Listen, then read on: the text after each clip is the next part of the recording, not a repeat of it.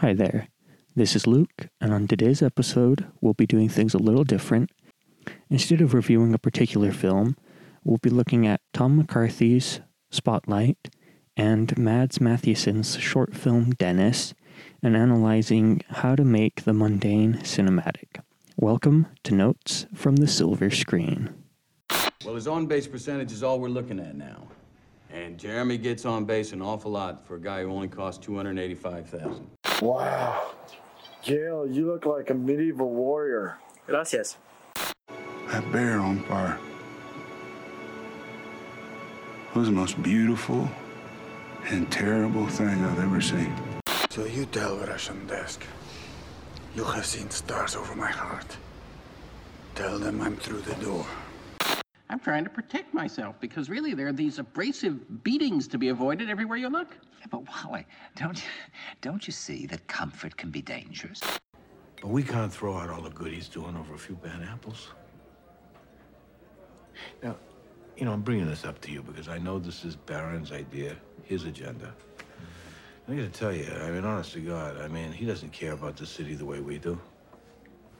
How could he?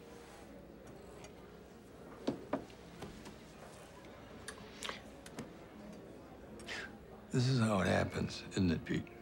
What's that? Guy leans on a guy, and suddenly the whole town just looks the other way. Oh, it is a very special episode. It's more of a conceptual piece, talking about what makes a mundane subject interesting, pretty much. It's just a marvelous idea, because what we're talking about in particular is Spotlight, the movie, and the short Dennis.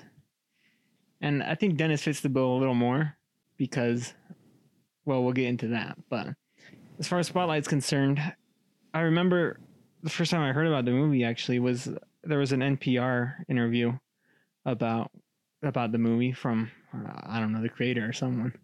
Can't tell you who it was, but he talked about how it's hard to, or how it was difficult for them to show the investigative journalist process in a compelling way, because a lot of the work, in real life is just research, is just going through old records and tracking people down and looking at spreadsheets.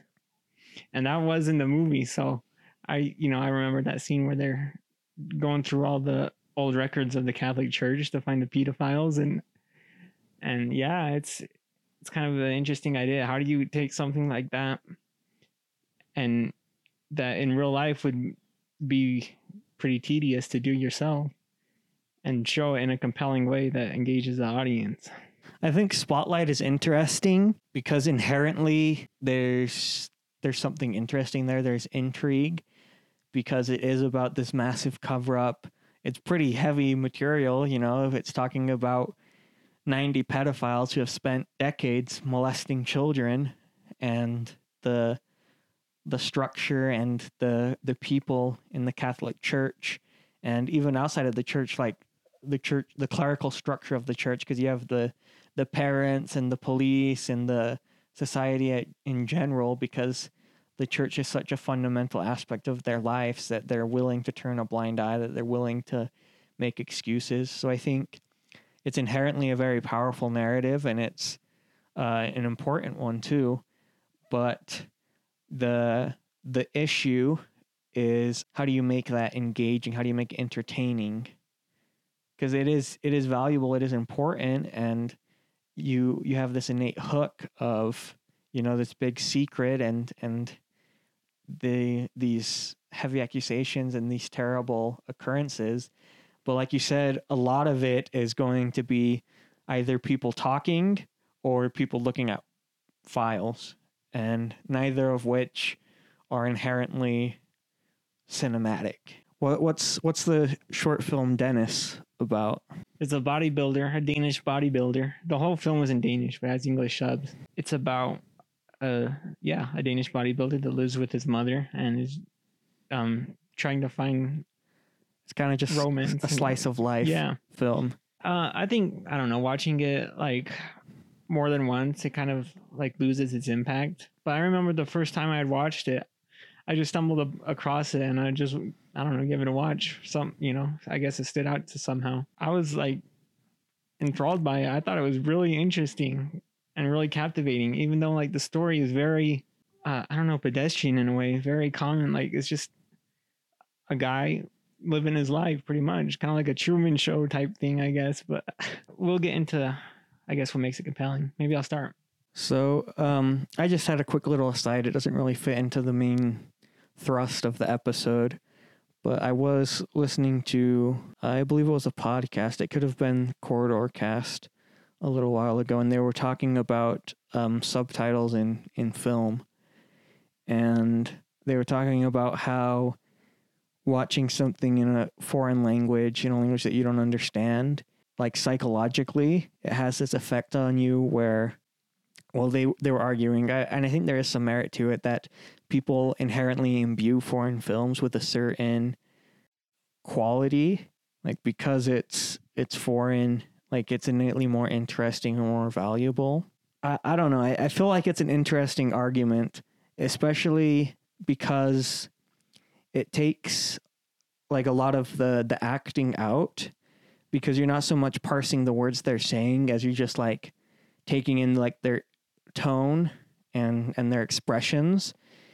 And I feel like you perceive dialogue differently when you're reading it versus when you're hearing it spoken. It's kind of like how in a book you can get away with some pretty kitsch dialogue, whereas if you were to try to have somebody say it aloud and like act it out, it falls flat on its face. And I feel like some of that plays into foreign language films, where we just perceive dialogue differently, and so we kind of have a different way of rating it, or there's more of a leniency to the dialogue. One of their main points of discussion was anime, which I don't watch a lot of, but I mean, it is that very over-the-top style, and so, you know, it's one thing to read, I don't know what, like, Vegeta, what does the scouter say about his power level? It's over 9,000. One thing to read that, and another to have a voice actor, like, acting that in your tongue. But anyways, that was beside the point. That was just something that I was thinking about watching foreign language films recently. Did you restate the thesis? Like, what's the main point of everything you said? That like language, spoken language is better, worse? So it's just different. I was kind of saying two things. So my thing is, we perceive dialogue differently when we're reading it versus when we're hearing it. So you can get away with a lot more written dialogue than you can spoken, as far as like the tone, and you can be like a lot more exaggerated or a lot more stylized in written dialogue versus in spoken dialogue. In spoken dialogue, something can become cheesy very fast, whereas you can really push that limit in written dialogue. And so that's my argument. That's as far as I'm going to go with mine. But they were saying that in foreign language films, we innately perceive what's happening as more important. We give it more value because it is in a different language. Okay. Yeah, I think that especially like certain pieces where dialogue is like the most important thing, especially like the Sunset Limited or something like that, where that's all there really is. Yeah, I don't know. I think it can allow for nuance, and that's the role of the actor, to just take the words and portray it in a certain way. But yeah, I think it can depend on the medium too, or not the medium really, but the genre, like the story, depending on the focus and how it's presented. Like the importance of the dialogue kind of is on a spectrum, right? Like, or at least the focus on it becomes more or less important. That's my take. Not to beat a dead horse, but I thought of a different way of phrasing what I wanted to say. I feel like when you're reading dialogue, you're kind of mentally distilling it down into the ideas. So when you're reading dialogue, at least me personally, all I'm really taking in is like what the current state of the character is and what are the ideas expressed. Whereas when I'm listening to dialogue, I feel like it's more holistic. Like I'm not doing as much work on my end to kind of process it. And so I feel like that's where sometimes you could run into walls where something just doesn't feel right or doesn't sound right. I also feel like the dialogue, when it's spoken, has to be more realistic, has to be more grounded. Whereas reading, because you're doing all of this processing on your end, you know, it can get a little bit out there and you won't really notice it. It won't cause you to bump against it. But yeah, so Dennis is kind of slice of life, and not a lot happens. I mean, it's just one day in the life of a bodybuilder in Denmark. Is he Danish? Yeah, I'm pretty sure it's Danish. Denmark? Okay. Yeah, because he said he's training for like the Danish championship or something. Oh, right. So I think there's a few things that make it really interesting to me, and looking at it like kind of from an analytical standpoint, like what makes it so engaging, what makes it work. I think the first thing is just kind of like I'm going to call it a voyeurism. You're like looking at someone's personal life that you haven't met before, that you don't know, and you're looking at them kind of in certain vulnerable situations, because there's really three main characters, I would say, just like Patricia that he goes on the date with, Dennis himself, and his mother. And so you're seeing like his interaction with these people that like with his mother, it's not a healthy relationship, right? So I think there's just kind of that, like I said, voyeurism, that kind of thing that it's gossip, really, gossip in a movie form. You know, that's what I think is tapping into the same kind of base thing that makes people perk up when they're, you know, talking behind someone's back, and then also, you know, his going on a date with Patricia, that's like a vulnerable state. So it makes him more of a sympathetic protagonist. And the second thing is, I think, a certain subversion of expectations, which also feeds into making him a sympathetic protagonist, and also, you know, just making the film generally interesting, because like he's like a big guy, right? Like that, he's a bodybuilder, he's freaking huge. And then to see him and, you know, his actions, his character is very like quiet, reserved guy. He's a big teddy bear, and he's just trying to like find, you know, romance with someone in not a very good environment, since he lives with his mom, who is kind of wanting to monopolize his time and you know, keep control over him in a certain sense. And so I think that, like, if you just looked at him on the street, you know, you would just kind of maybe read the book by its cover, so to speak, and just see him as a big, strong guy. And to see that vulnerability of him trying to reach out and trying to be nice to his mom, even though she's kind of a horrible person, is very compelling. The feature film that they used the short to get funding for, the English title is Teddy Bear, which I think is interesting with you talking about his character, that he's this muscle-bound guy who in other films he plays like, you know, the henchman or the bodyguard, the tough special forces type guy who's going around killing people. But in this, I mean, it is that kind of, he's very quiet, very reserved, timid. I especially it rung true to me, that idea of voyeurism. Rewatching it, I was paying attention to the style and the cinematography, and the entire short is shot handheld. which, if we're being honest, is probably because of budget restraints, but I felt like it played perfectly into the style because we are just following this man around in his life, and it provided a certain realism and grounding to it. And I also loved that in the house, in Dennis's house, where he's, we show his morning routine and then his mom comes home, a lot of the shots are shot like from outside of his room looking in. So we have a frame within a frame, and it's kind of like isolating him and kind of like trapping him in there. But it also makes us super aware of where we are, and it kind of grounds us as, we're in this house with Dennis. We're moving through this space with him.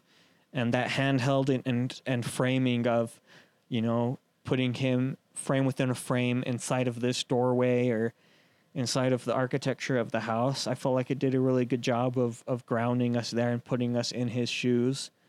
Yeah, I was a fan of the cinematography in general. And one thing that's really pivotal is the performance. Oh, I wish I knew his name. The actor who plays Dennis. Because he doesn't have a lot to work with. He's on screen for the whole thing, but he doesn't have a ton of lines. The whole opening sequence until the mom comes home, he's just alone. We just see, or I guess he does call her, but most of it is just us spending time with him as he works out, as he gets dressed, as he does all of that. And I also just watched, what was it called? The film I recommended to you with Jorge Garcia. I want to say You Were Never Really Here, but that's the Lynn Ramsey film. Nah, I don't know. I don't remember.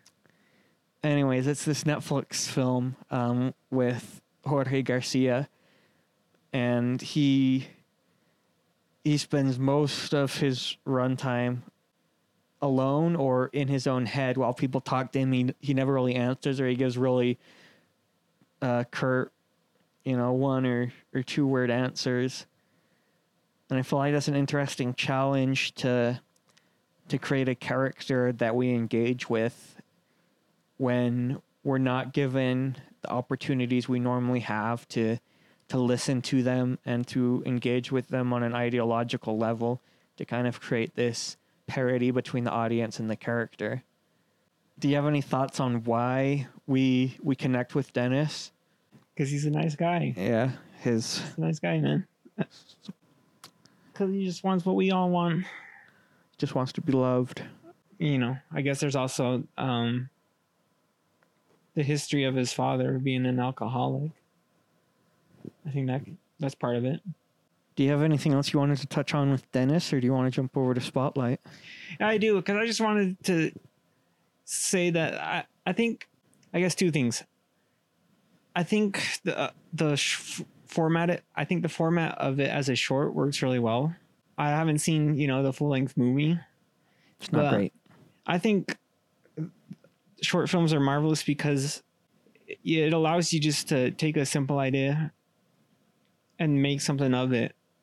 I think it's kind of like a good entry point. Like, looking at Dennis, like the camera work, like you said, it looks handheld, and it's not like the best quality. It's not like a blockbuster movie quality camera, and it's a very simple idea. It's only 20 minutes long.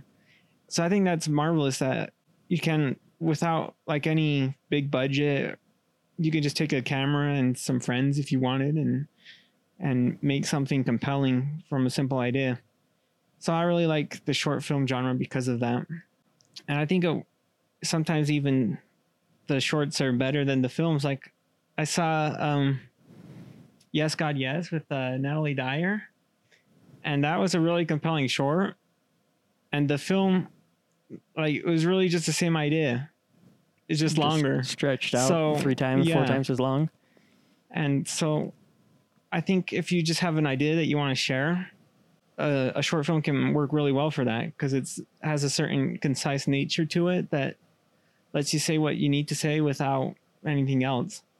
And I think the thing about Yes God Yes was that, like, the movie bit of it, because I found like the idea of it compelling, like the perception of morality within the, you know, the Catholic Church.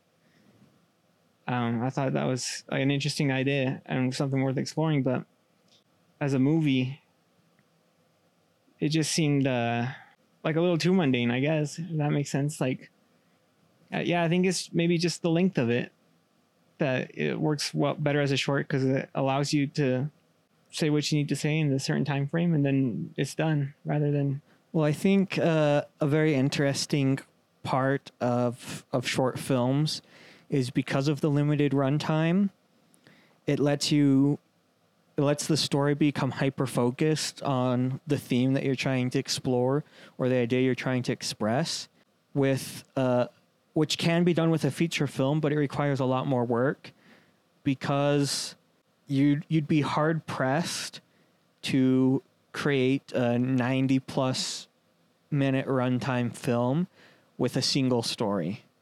It's just, you're not going to have enough linear drive, enough momentum to engage an audience for 90 minutes if you only have one story. So that's why we have B plots and C plots and background or secondary characters.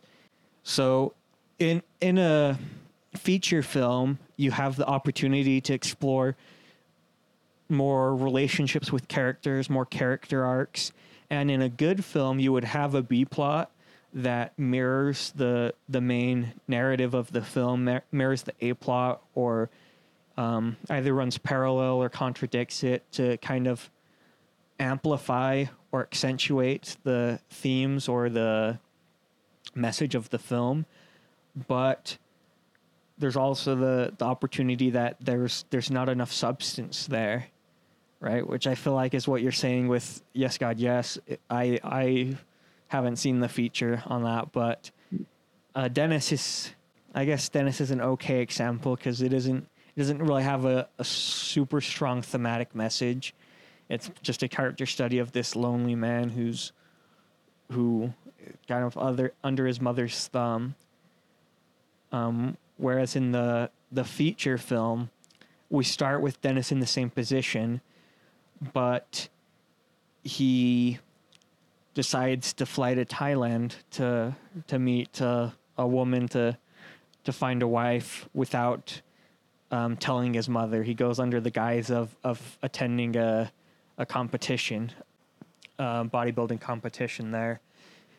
And so there you have like a B plot with him meeting this Thai bodybuilder who really admires him, and they kind of form a friendship, and there's just a lot more moving parts where it's easy to kind of get off the beaten path of what you're driving towards in a short film.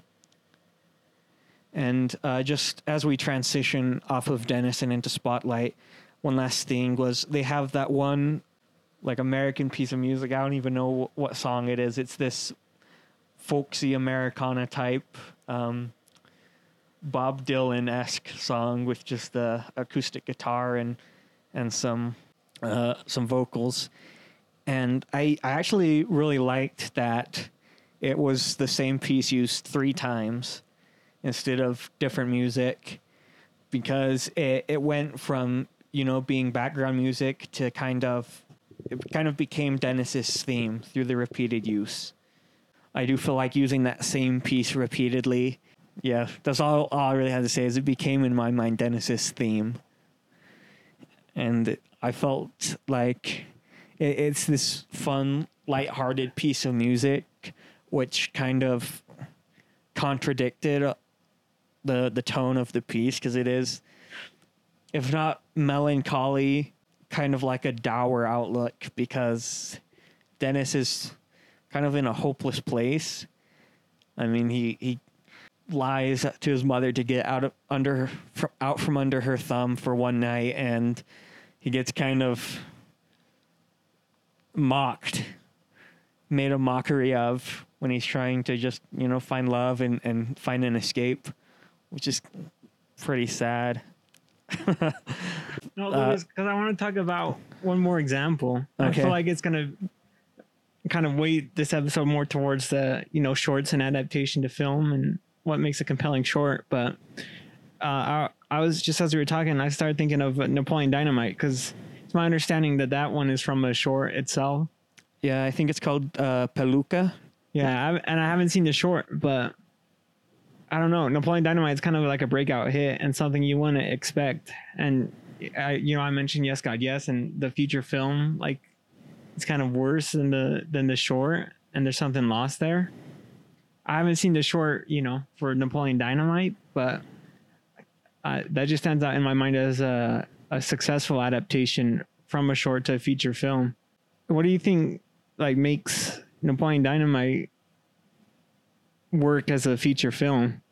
I think, like, it has a lot of, that's another movie that kind of like Dennis is very simply shot. Mm-hmm.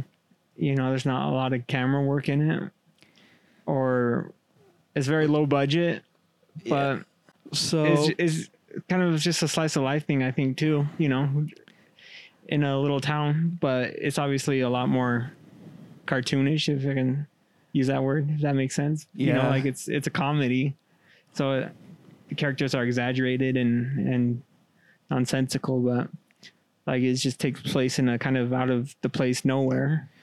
So with Napoleon Dynamite, I feel like it's a hard choice for that discussion because it is a comedy, and I feel like comedy is innately what's the word? It's like the word that coming to mind is not a word, but elucent, like evasive or hard to pin down. Like it's just you're saying it's like more adaptable. They can do more with it because they can rely on the absurd. I'm talking about comedy in general. Like what is comedic? Like a lot of times it's about subverting expectations or examining the absurd. I think a lot of what we find humorous is absurdness. Yeah, just either subverting expectations to reach an unexpected outcome or examining common occurrences in humanhood and pointing out the absurdity of them. But I feel like that makes it difficult to discuss why it's successful. I will say I much prefer the cinematography of Dennis to Napoleon Dynamite, because even though the handheld, you could look at it through the mirror of it showing its budget. But like I said earlier, I feel like it suits the tone. And even if, a tripod is like $20, they definitely had or could have had a tripod. But I feel like going handheld for the whole time grounded the piece. Whereas in Napoleon Dynamite, from what I remember, every single shot is a static shot. They just set it on a tripod and film the scene, which I honestly, the last time I watched Napoleon Dynamite, I found really distracting. And I was like craving some kind of ingenuity with the camera because it just came across as super flat, super still to me. But I do feel like the feature works better than the short just because it is wider. We do see more of Napoleon's world. And that just provides us with more opportunities for humor with his interactions with Deb or his brother, or going to the nurse's office, the uncle, Rex, Kwon Do. I feel like the strength in Napoleon Dynamite is in the characters, because we create this small town and then we fill it with these absurd characters who are these extremes. They're really caricatures of, like the tough guy or the nerd or the Latino who he has these cholo primos that show up with a lowrider and hydraulics, right? So I feel like I would say for me, between I hope it's called Peluca, otherwise I'm going to sound like an idiot, and Napoleon Dynamite, is that the short, I guess it has like a simple linear drive. It's like Pedro shaves his head and then they have to go find him a wig that fits him. So it's just, most of it, I think, is just Napoleon and Pedro. And I mean, it's fine. It's okay, but like I wouldn't ever go back and watch it. Whereas Napoleon Dynamite, I feel like the comedy is benefited by the opportunity to breathe and to bounce around between these different characters and locations. And just there's a lot more room to set up jokes there. Yeah, I agree. I think kind of ties back to what you're saying about like having in a feature film, having different story arcs in it. And I think, you know, looking at Yes, God, Yes, it's a feature film. Yeah, I think that's what it was lacking and kind of why that fell a little shorter. And it just, you know, that's just one aspect of it. But as opposed to Napoleon Dynamite. Yeah. So food for thought. Yeah, that would be kind of interesting. Maybe, I don't know if there's interest. I think that would be fun to kind of try to do a deeper dive into what works as far as adaptation. Because what comes to mind is Short Term 12 by Destin Cretton, I think his name is, who I love the feature, but the short film just really kind of falls flat for me, and I don't really know why. I guess the key to that would be finding a short film that I really love, that is super good, that became a feature that was lackluster. I've heard that Lights Out isn't a super great feature by David F. Sandberg, but that might be tough because the short's only 1:50. So we're going to segue to the light and breezy topic of pedophilia and child molestation in the Catholic Church. Okay. Well, we already kind of covered what Spotlight is about.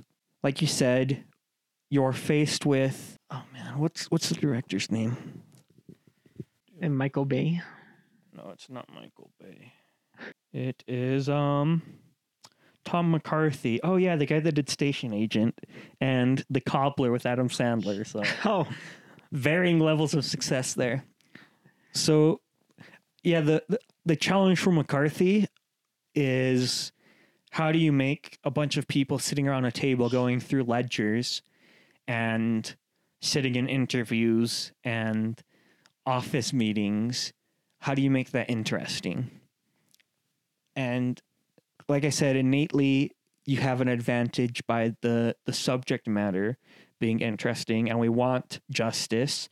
We want to see the truth come to light, but you're still faced with, it's not interesting to watch people do interviews and read books for 2 hours. And for me, the biggest thing that worked in the film is just laser focused. I think McCarthy was great at the helm of Spotlight, because everything is very controlled.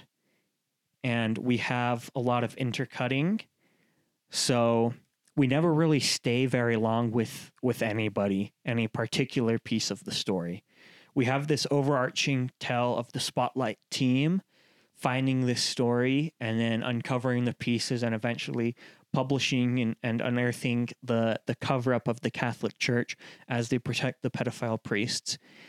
But it's broken into these segments of, you know, Ruffalo and McAdams and Keaton and the other member of the team, who I don't know who the actor is, as they interview, as they kind of battle with the politics, as they do a deep dive through the ledgers, as they battle for court records.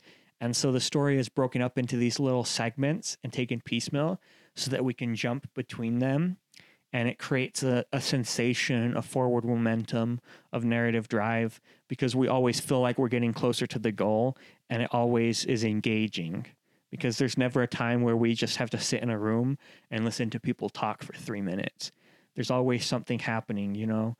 And I feel like a lot of the times, to help with that, when we go from an interview to a meeting or any of those transitions, a lot of it is moving shots. So we're on dollies, we're moving through the city streets as Mark Ruffalo runs from the airport to the courthouse. And I feel like all of that plays in to creating a dynamic experience where we kind of are with the team. We're kind of running at a breakneck speed, trying to get all of this done, even though, you know, not a lot is happening. They spend months trying to compile all of these stories, find all of these witnesses, create a list of the priests, but it feels like something's always happening, something's always moving. Wow. Yeah, I think that's absolutely it. I hadn't thought of it in that way before. I just knew like watching it, I thought like, you know, like you said, the subject matter stands out as innately interesting. So I thought it would be kind of an interesting movie, but I was captivated by it.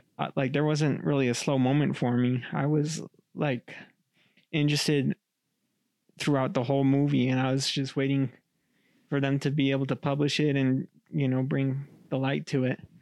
And I think, like you mentioned, that's kind of like the driving force behind it, or like the general idea that makes it just got that tension there between the community and the entrenchment of the Catholic Church and the priests therein. And you just want some justice to be brought for the victims. But yeah, what you say makes a lot of sense, because it does have that driving force. And I think in certain instances of it, they're able to connect the two, like, you know, the short scene where they're discussing when to publish it, and Mark Ruffalo is advocating to publish it now, and you know, before other papers get to it, and so they can just get the story out there, and he wants to publish it now, and Michael Keaton is saying there's a bigger story and we need to wait. That scene just stands out because it's, you know, it's a dramatic scene. Mark Ruffalo's character, becomes really impassioned. So there's certain classical drama there that connects the idea of, you know, what we said, the general idea of the story into the particular scene, which is, as you mentioned, the mechanic by which the story is told in an interesting and compelling way. Yeah. And this is kind of perhaps stretching the quote, but there's, if we kind of convert it into the abstract, there's that famous Hitchcock quote about if you want to make the audience engaged by two people sitting at a table talking, first you show them that there's a bomb underneath the table, and then they'll hang on every word of that conversation, even if it's the most banal conversation between two dudes sitting at a cafe table. If we know there's a bomb there, it's going to capture our interest. And I feel like part of that is what makes Spotlight work, because we know how big of a story it is, especially because it is such a recent event.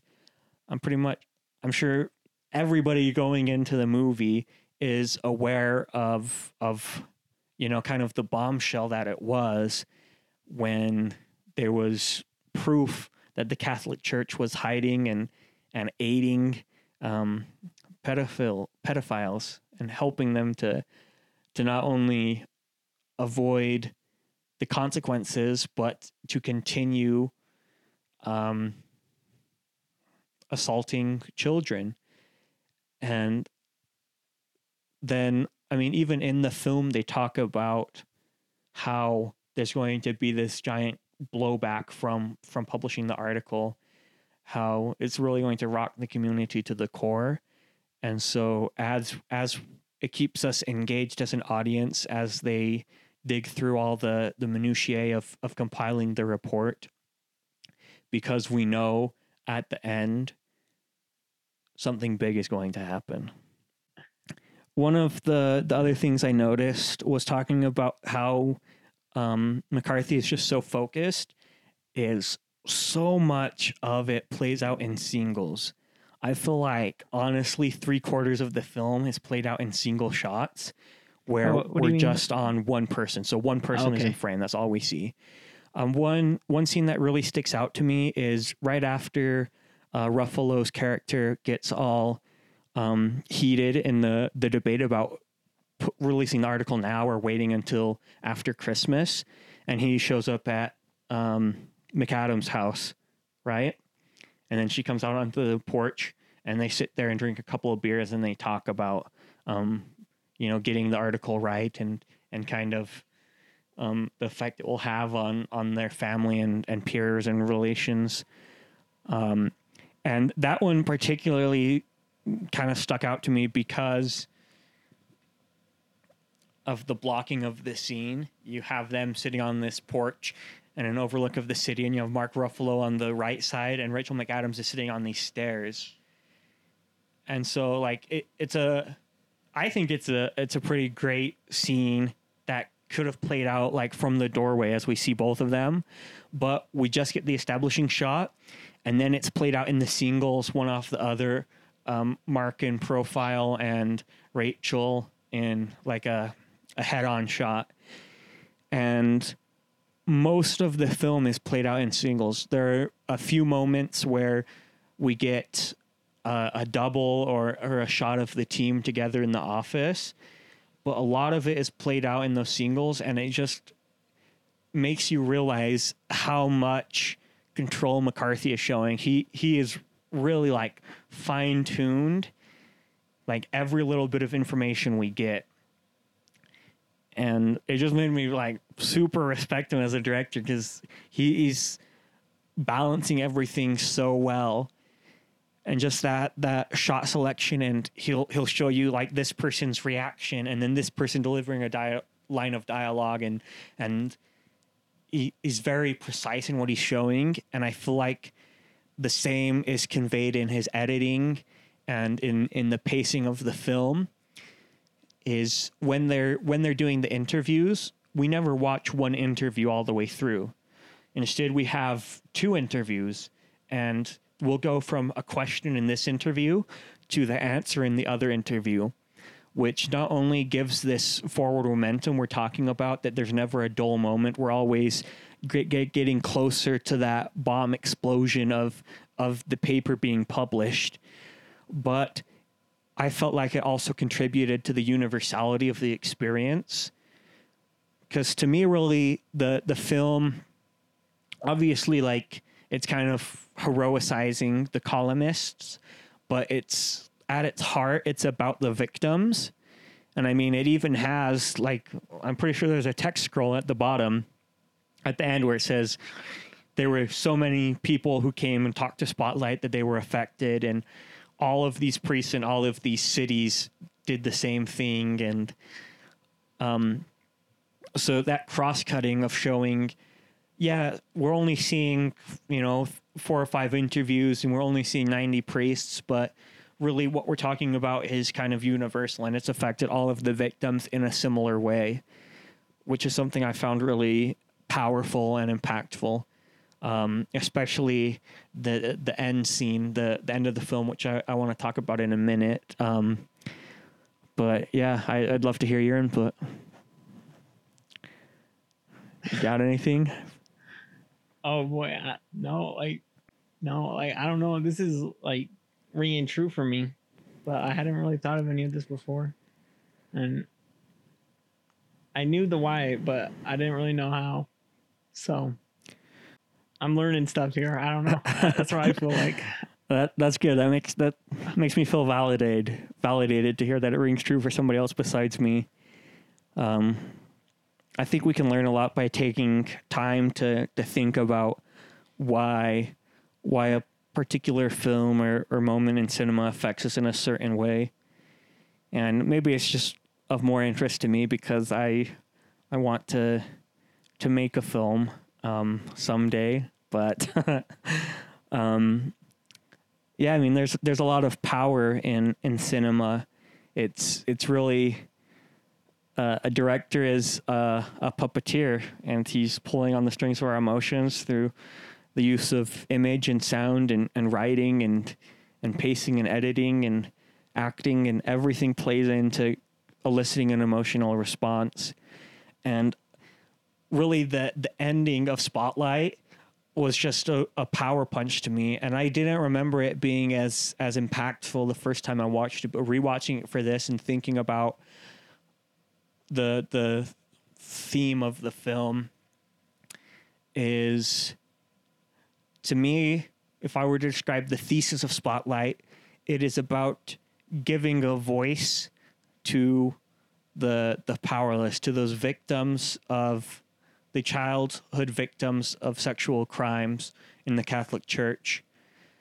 I love the ending because it builds up this expectation of everybody freaking out and calling the Globe to complain about the attack on the Catholic Church. And then Keaton and Ruffalo show up and it's quiet.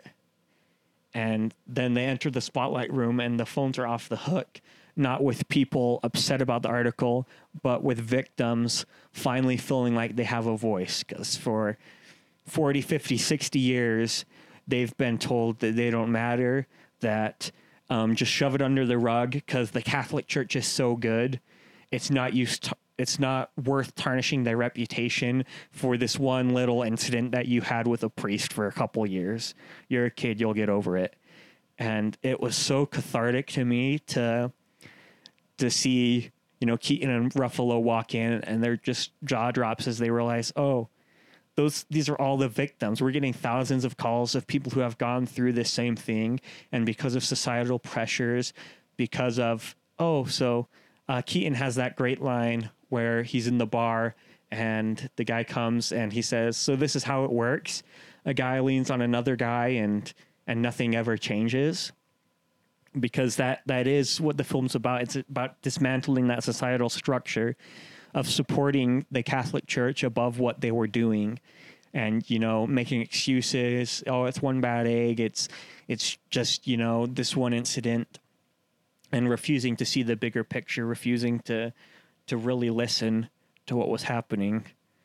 So really it's up there as in one of my great films because it just, what a powerful moment. And I felt like it was earned throughout the film, which I love. There you go. Learning a lot here for me personally. And I think it's still on Netflix right now. So at the time of recording this. So there you go. You got a recommendation, people. Go check out Spotlight. Yeah, let us know what you think. So I don't know. It sounds like we're wrapping up. So I do want to say I'm creating an Instagram page for the podcast. I don't really know what content will be on there, but hopefully it will provide some measure of communication, because I'd really love to know what people feel about the podcast. What type of content is more favorable, or I don't know, just at times it feels like a podcast is kind of a unique medium because there's not a lot of feedback. It's more of a one-way distribution channel. Unlike speaking into the void. Yeah. So it's just called NFTSS pod. I'll create a post for each episode, and if there's ever feedback or questions or a viewpoint you have that you'd love to share, please go there and comment it. And I'd love to engage in more of a dialogue about these films, because I feel like we're trying to pick movies that are important to us for some reason, and I'd love to hear if they're important to you for the same or for different reasons. And kind of a new idea today, or at least an attempt at a new idea, to explore more of a concept rather than a particular film, and use the films as the vocabulary, the syntax for discussing that film. I felt like it worked pretty well. I feel like this was a great success. Interested and engaged personally. Maybe sometimes, it feels a lot harder to just pick apart a single movie and you have a lot of ideas from that. But I enjoyed the conversation today. So I think we're going to definitely pursue this, try to do more of deeper dives, more into what makes the movie work instead of just, oh, here, this was a good movie because I liked it. So, yeah, let me know what people think about this episode, and we'll shoot to do the next one in a similar format. Peace.